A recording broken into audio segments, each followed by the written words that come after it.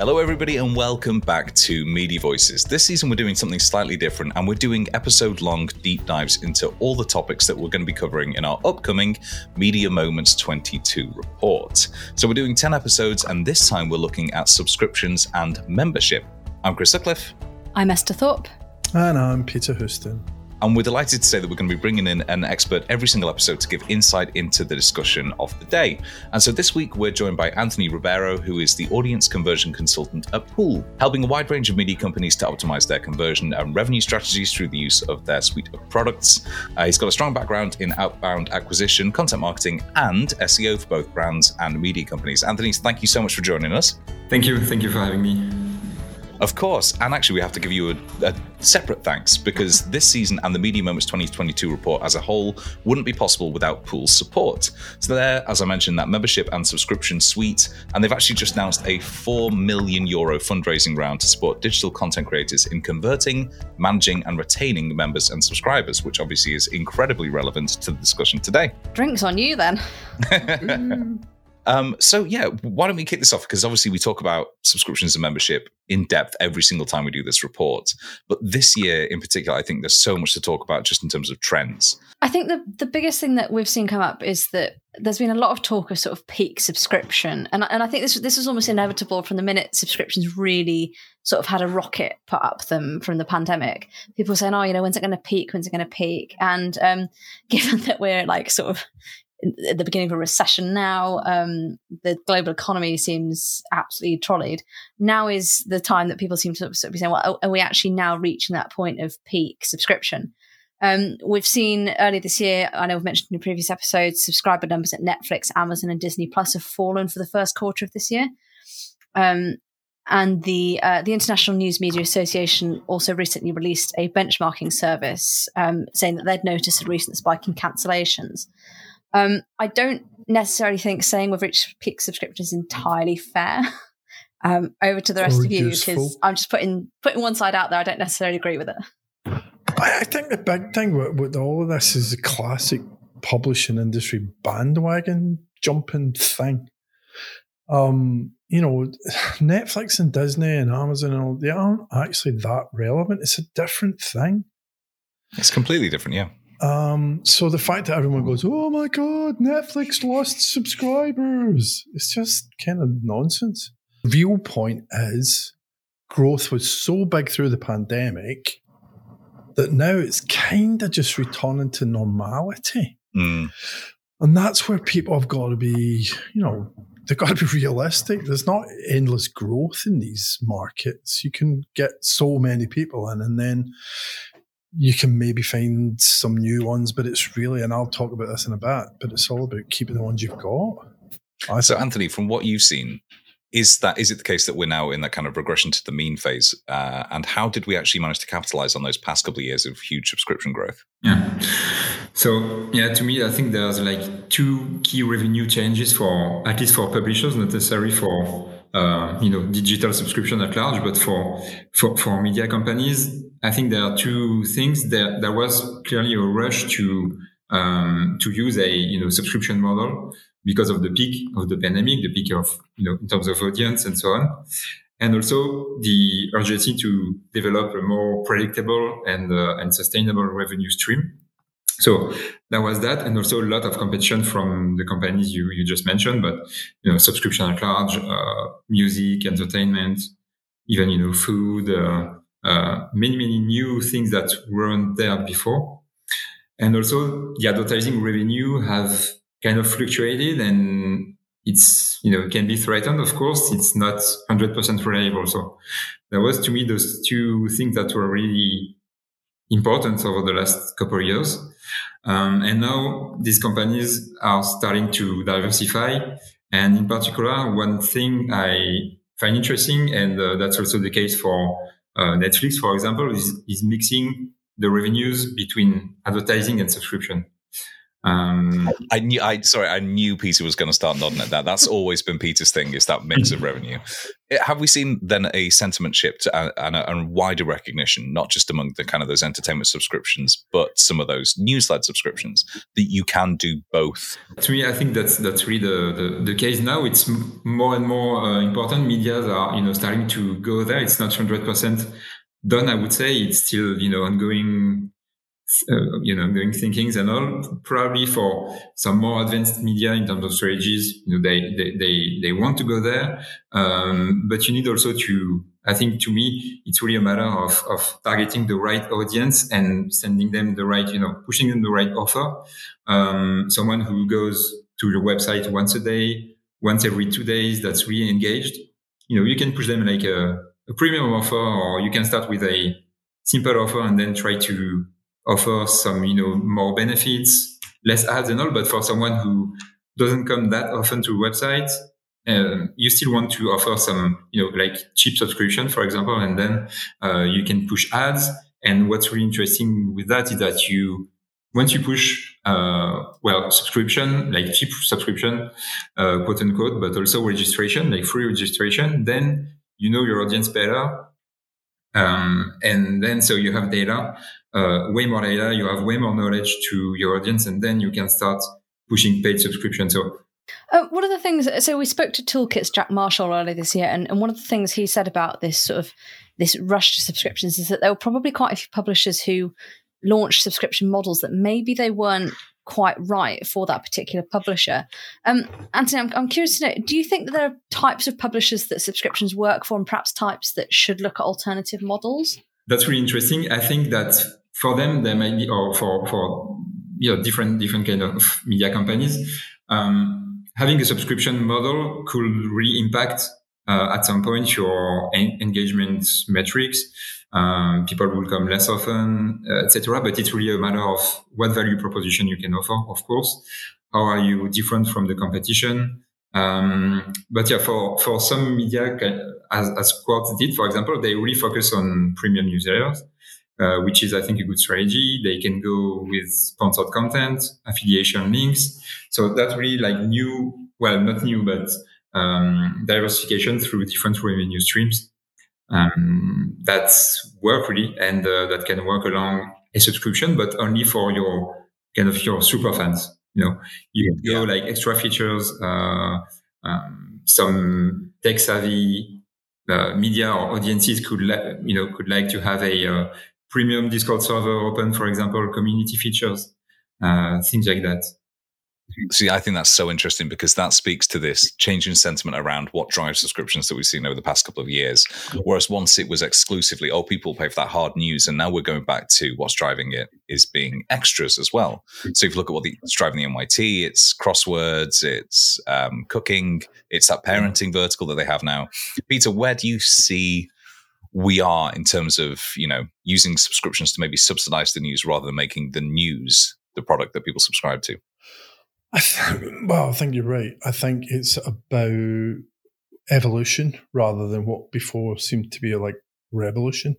So now New York Times are bored talking about, but adding that. Well, then you need to bring them down, because otherwise their success means that we're going to talk about them forever. Obviously, nobody can replicate what they've done pretty much. But they are still the poster boy for some of this. Yeah, are they? No, are they? Are you saying that because of The Athletic? Yeah. Right. Okay, explain why. Fundamentally. Well, because they just bought subscribers. And they bought subscribers with Wordle, and okay, that's slightly different. But, before, so I don't know how far ahead we want to get here, but before, when people talked about subscriptions, you're right, it was, subscribe now, get the best quality content out there. And then it kind of shifted a little bit, and it became, subscribe now, become part of this community, subscribe now, support the news, and the messaging got a little bit more complicated. Now, what is the New York Times messaging? Subscribe now and get recipes, subscribe now and get Wordle, subscribe now and get sports, subscribe. What is the messaging? I think their messaging is subscribe now and get everything. Yeah, well, get all of that. Try to be everything to everyone, and you're screwed. Particularly in subscriptions, that was Anthony's point about the Quartz, right? Quartz was stuck in the middle. in that mushy middle that we talk about. So Quartz, I think, at least had the balls to say, nah, let's just do this a different way. Mm. I'm not saying the New York Times is doing anything wrong. I really am. And clearly they're not doing anything wrong. Peter slams New York Times. I just don't think there's too much that other people can learn from the New York Times anymore. Mm. Okay, so where should we be looking then for some of that innovative subscription success? Okay, so I don't want to dominate this conversation, but I think people need to be looking at some of the smaller players. We had Charlotte Schaefer's on from Rolling Stone UK, and she said some really interesting stuff about niche archive content. Yeah. Now, any good publisher has niche archive content, right? Mm-hmm. And if you can use that to drive and to differentiate, again, come back to what Anthony says about differentiation. If you can use that archive content, that's something that everyone can learn from. There was a guy, I'm getting on to my moments specific thing here, but there's a guy that wrote for Editor and Publisher. And he was from the Daily Beast. And one of the things that he's saying is that I think this is such an important line. Data is your bow, communication is your arrow. So that idea that you get all this data and you know who you're talking to, but the only way you can actually make hay is if you target these people really, really carefully with communication. And that's where I think we can learn. And that's from all sorts of people. Like the Guardian's done an amazing job on a different model. Mm. There are a lot of mixed metaphors in that.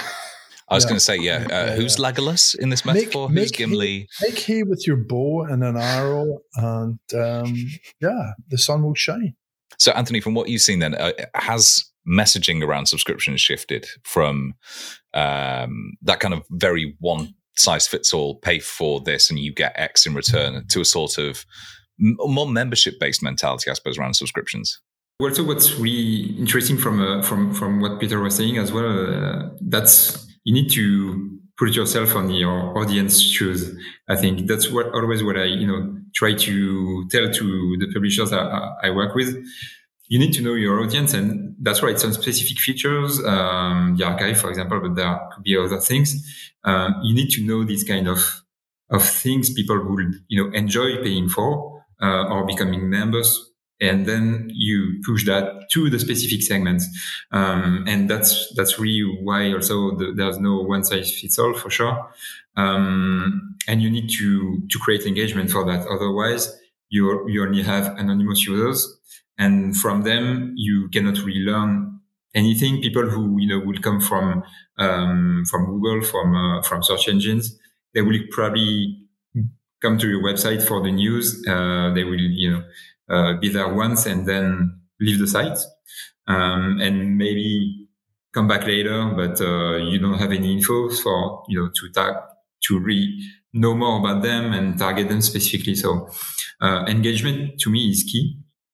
There was an example from the Independent who mentioned that registered members have 11 times more engagement than anonymous readers, and also the propensity to subscribe is crazy as well. So that's really interesting for the registration, and registration also helps you for different business models, of course. So for the propensity to subscribe, as we just said, those kind of people, you build trust with them, you build a relationship. So they will come more often. You can send them automated emails, newsletters, and so on. So, it creates engagement, but overall it creates a relationship and an engagement, sorry.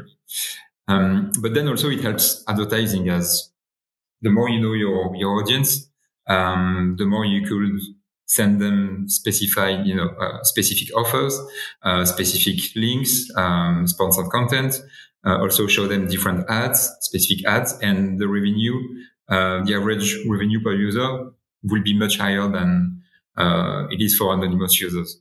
So I think it's a win-win situation for registration here, and but free registration, and then you can try to push paid subscription to people who are willing to pay and ready to pay. One of the things that's interesting about that is that idea of revenue per subscriber. Nick Thompson at The Atlantic talked a lot earlier in the year about focusing on subscriber revenue rather than subscriber numbers. And that, I'm again coming back to the New York Times, they're maybe coming at this. I'm sure they're focused on subscriber revenue as well, but scale is a big driver for them. Whereas Nick Thompson at The Atlantic is saying he's focused on actual money per subscriber.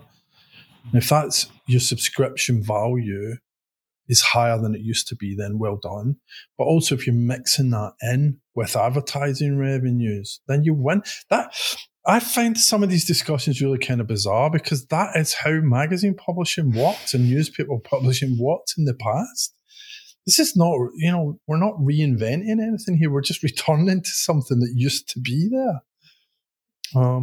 But I think that individual revenues is really important.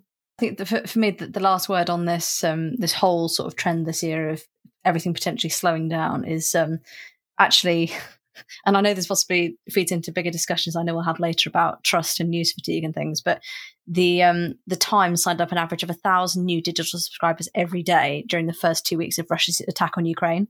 So I think if you've got good reporting, if you've got good product that people want to subscribe to, the wave is far from over.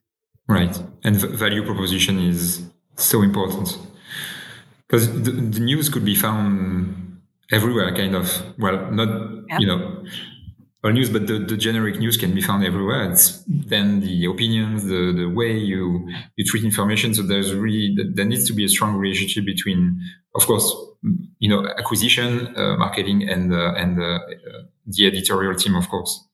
But do we think there is a rising propensity to pay, that people's increasing habituation to pay for stuff online is going to have a significant impact on subscriptions over the next couple of years? Are we still seeing a bit of a lag on that when it comes to news, do you think? I think there's an impact. Is it a significant impact? It's a hard one. I think, again, it depends so much on the markets. UK and the US are very different from other places in Europe. We've seen how Scandinavia, the Nordic countries, will pay more than in the UK or in the States. And I think part of that is about alternatives. In the UK, we've got alternatives for news. And we've talked about that so many times. But I do think people are slowly but surely becoming more used to paying for stuff, whatever it is. Again, Anthony mentioned, food recipes, food kits. People are subscribing to socks and food kits and your BMW heated seats now. Yeah. I've got my oh god, that's ridiculous. I forgot about that. I've got my hot sauce subscription box still. That's never going. Anthony, what outside of news are you subscribing to?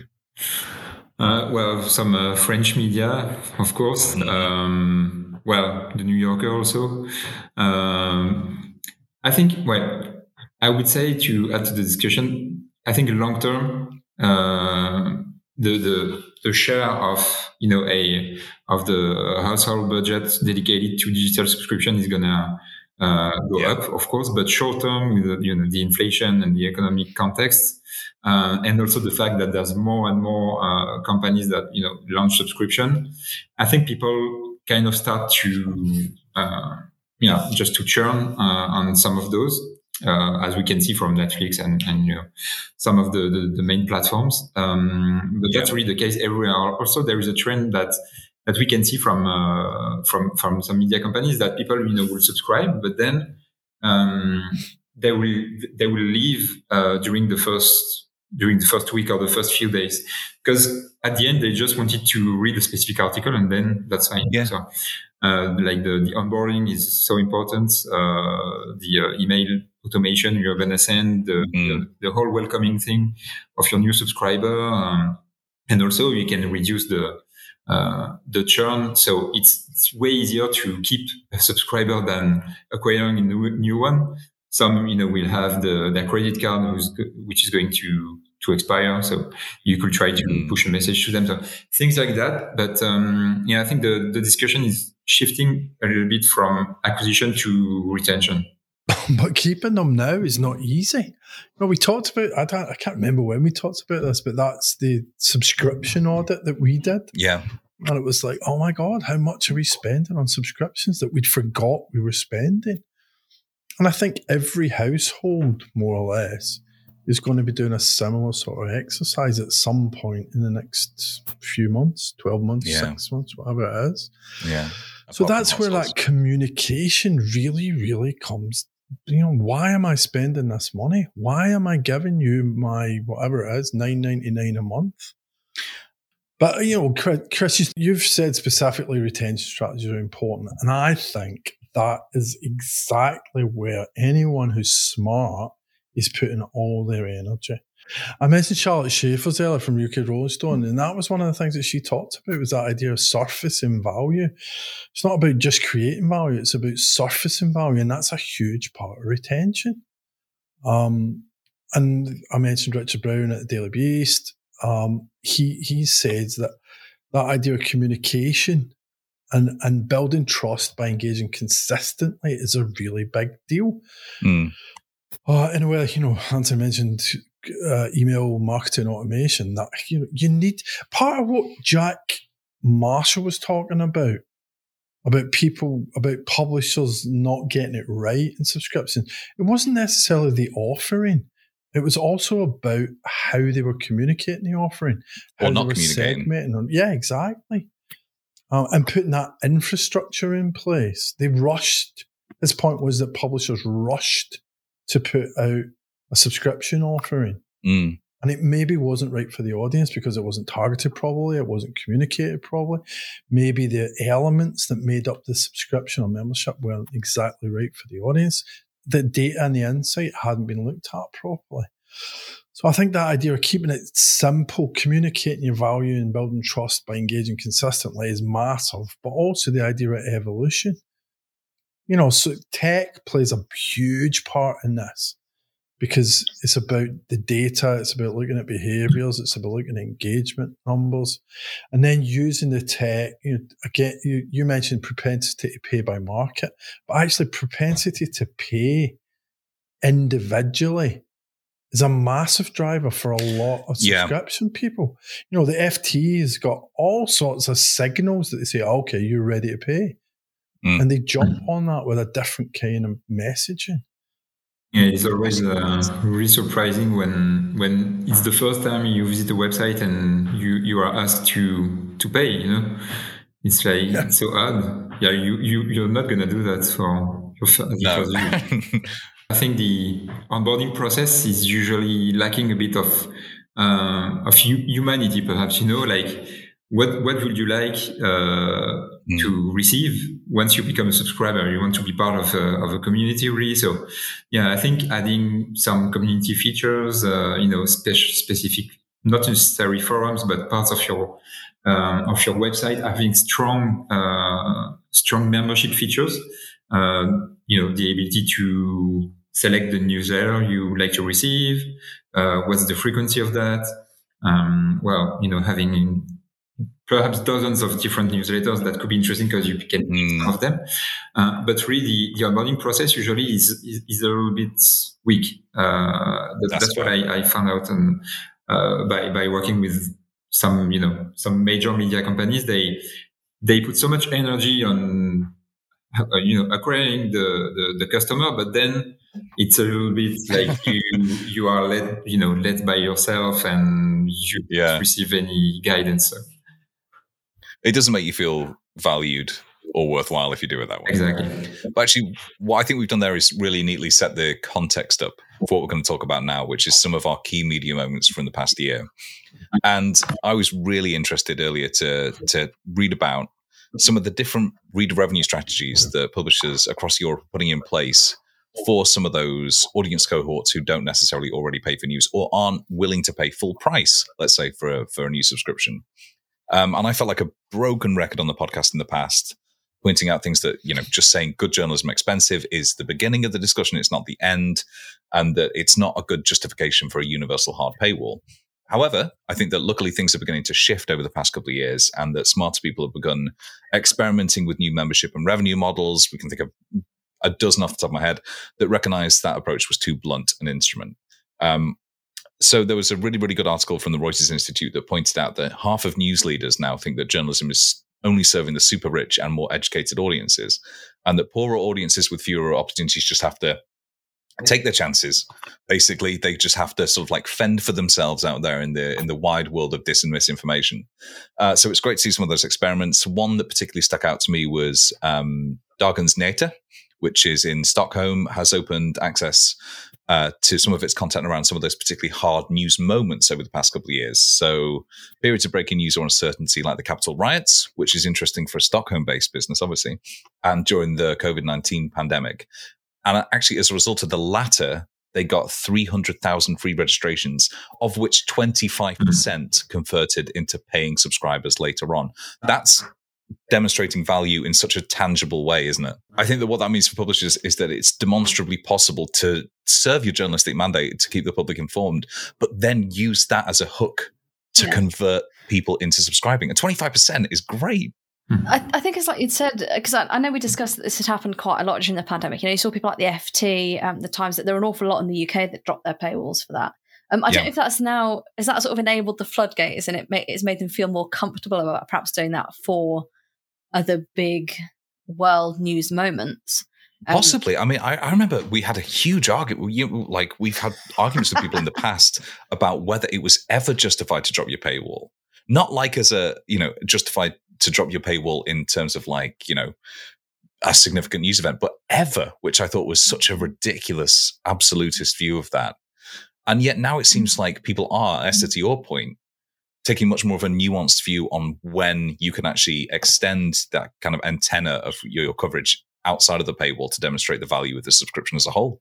About the Elle magazine case study was what's really interesting for them, that they wanted to go for a strong subscription strategy, but of course they were at the same time scared of bringing their advertising revenue down. Of course, that's the classic, the classic discussion. So they wanted to go smooth and starting by having a really strong registration period, during which they, blocked some content, told their, asked the most engaged users to create an account, have, gain benefits, and unblock the content. And so with that strategy, over time, they released the subscription, the paid subscription, to those members, and then generally for everyone, through a freemium strategy. And through that, they've been able to increase the advertising revenue, and at the same time have a stronger revenue with the subscription. So that was really the best case study that they could mix both. They were able to do that, using the reader ID, which let them having a better knowledge of their audience as well. Get to know better their audience by using a specific ID after people create an account. So they were able to put the specific offers to them, and also, of course, showing them more specific ads, more interesting ads for them specifically, and then increasing the revenue they get from the advertising. Esther, you had some questions about that, particularly with regards to the digital news report, didn't you? Yeah, I think that the digital news report suggested that news publishers, in particular, struggle to even get registrations. I know we've talked a lot about the benefits of registration walls, but they found that just 28% of people on average are registered with a news website because news is so freely available everywhere. I suppose my question was, is this why publishers go into other products like cooking and games, or actually is there a bit more to it than that? I would say you could do that if you're like the New York Times. Of course, you can start buying companies and doing things that target a specific niche audience, and that's for them. I think that's a great strategy to expand their audience to millennials and all. But of course, like there can be niche audiences, but I think having specific sections on your website that people are willing to subscribe more, for example, like the politics section or sports section or some specific subsections if you are a specialized media, that's really valuable to push them like a specific value proposition. What are the benefits of subscribing specifically for this kind of section, specific content? That's really something we saw had great success for this kind for the media who use this strategy, breaking down your sections and showing the value proposition, but tailored to the content people are actively reading. I got on the face of it, that seems so simple, but I suppose in practice it actually takes endless experimentation, iterations to make sure that you're actually doing it effectively. Peter, you've spoken about Charlotte Schaefer's there. Is there anything else that you sort of want to bring up about? I just think this year is the year that people have properly started talking about retention. I know it came up last year off the back of they sort of coming out the other side of the pandemic and the renewals kicking in, but it's just got more and more and more important this year because of the cost of living crisis, and it is only going to get more important. I don't know why I laughed. Cost of living crisis is horrible. It was just, I know that this time next year we're going to be having discussions about how many people masked a sort of lackluster strategy around retention. By saying it was all related to the cost of living crisis. Despite what you lot always say, I am actually an optimist in this. I'm not a cynic. I'm not a pessimist. I think this could be good for the subscription scene, the subscription memberships, because it's going to focus people on delivering value. It's going to focus people to talk about the value that they deliver. It's going to focus people on making new products and introducing new products. Or in the New York Times case, acquiring new products. Well, yeah, there you go. So that idea, it's not about peak subscription. That's just peaks and pivots are like the two most annoying publishing terms ever.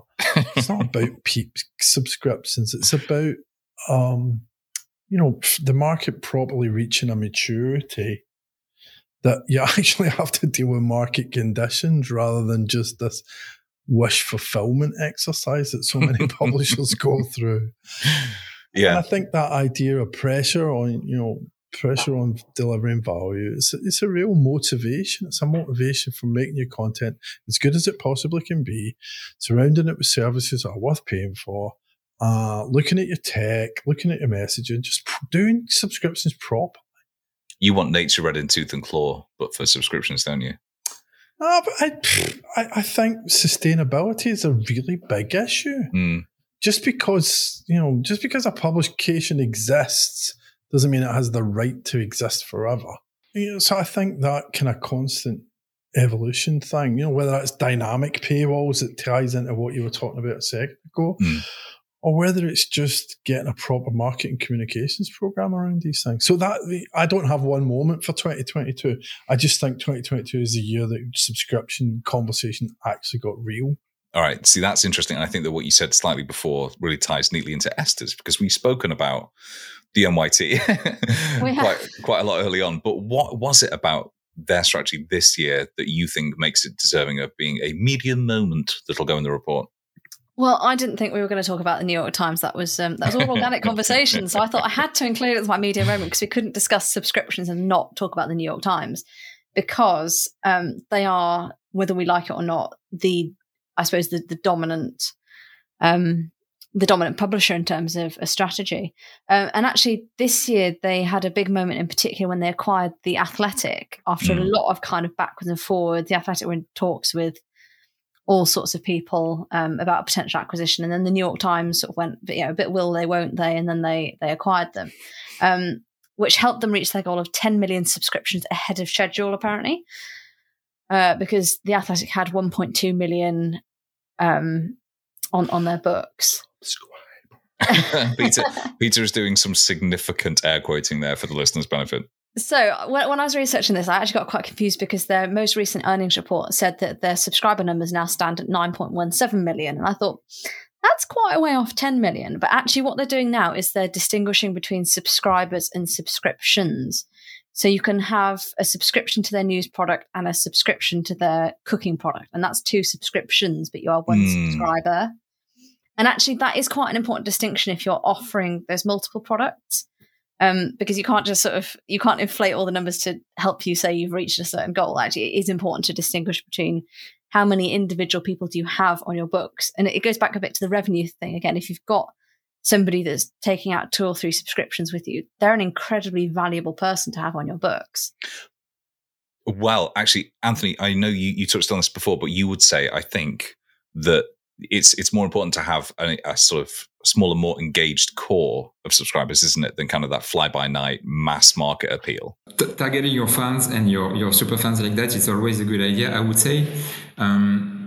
What is also a trend I kind of noticed is that you start by offering a really standard subscription, like a cheap subscription, and then you can do some upselling. Absolutely. And I think that's quite a nice way to round off the discussion there, because that is such a fundamental approach to doing subscriptions well. And it doesn't matter which year we were doing that, that would always be kind of the core component of what it means to do subscriptions and membership really, really well. Well, thank you so much to Anthony for joining us on this special episode of Media Voices. Thank you so much for coming on and actually sharing some of your expertise. And additionally, thanks to Pool, Membership and Subscription Suite, for sponsoring this entire season of Media Voices and the upcoming Media Moments 22 report. Esther, where can people find out more about that report and, I believe, pre-register? Yeah, so if you want to pre-register to download that report, you can go to voices.media/mm22.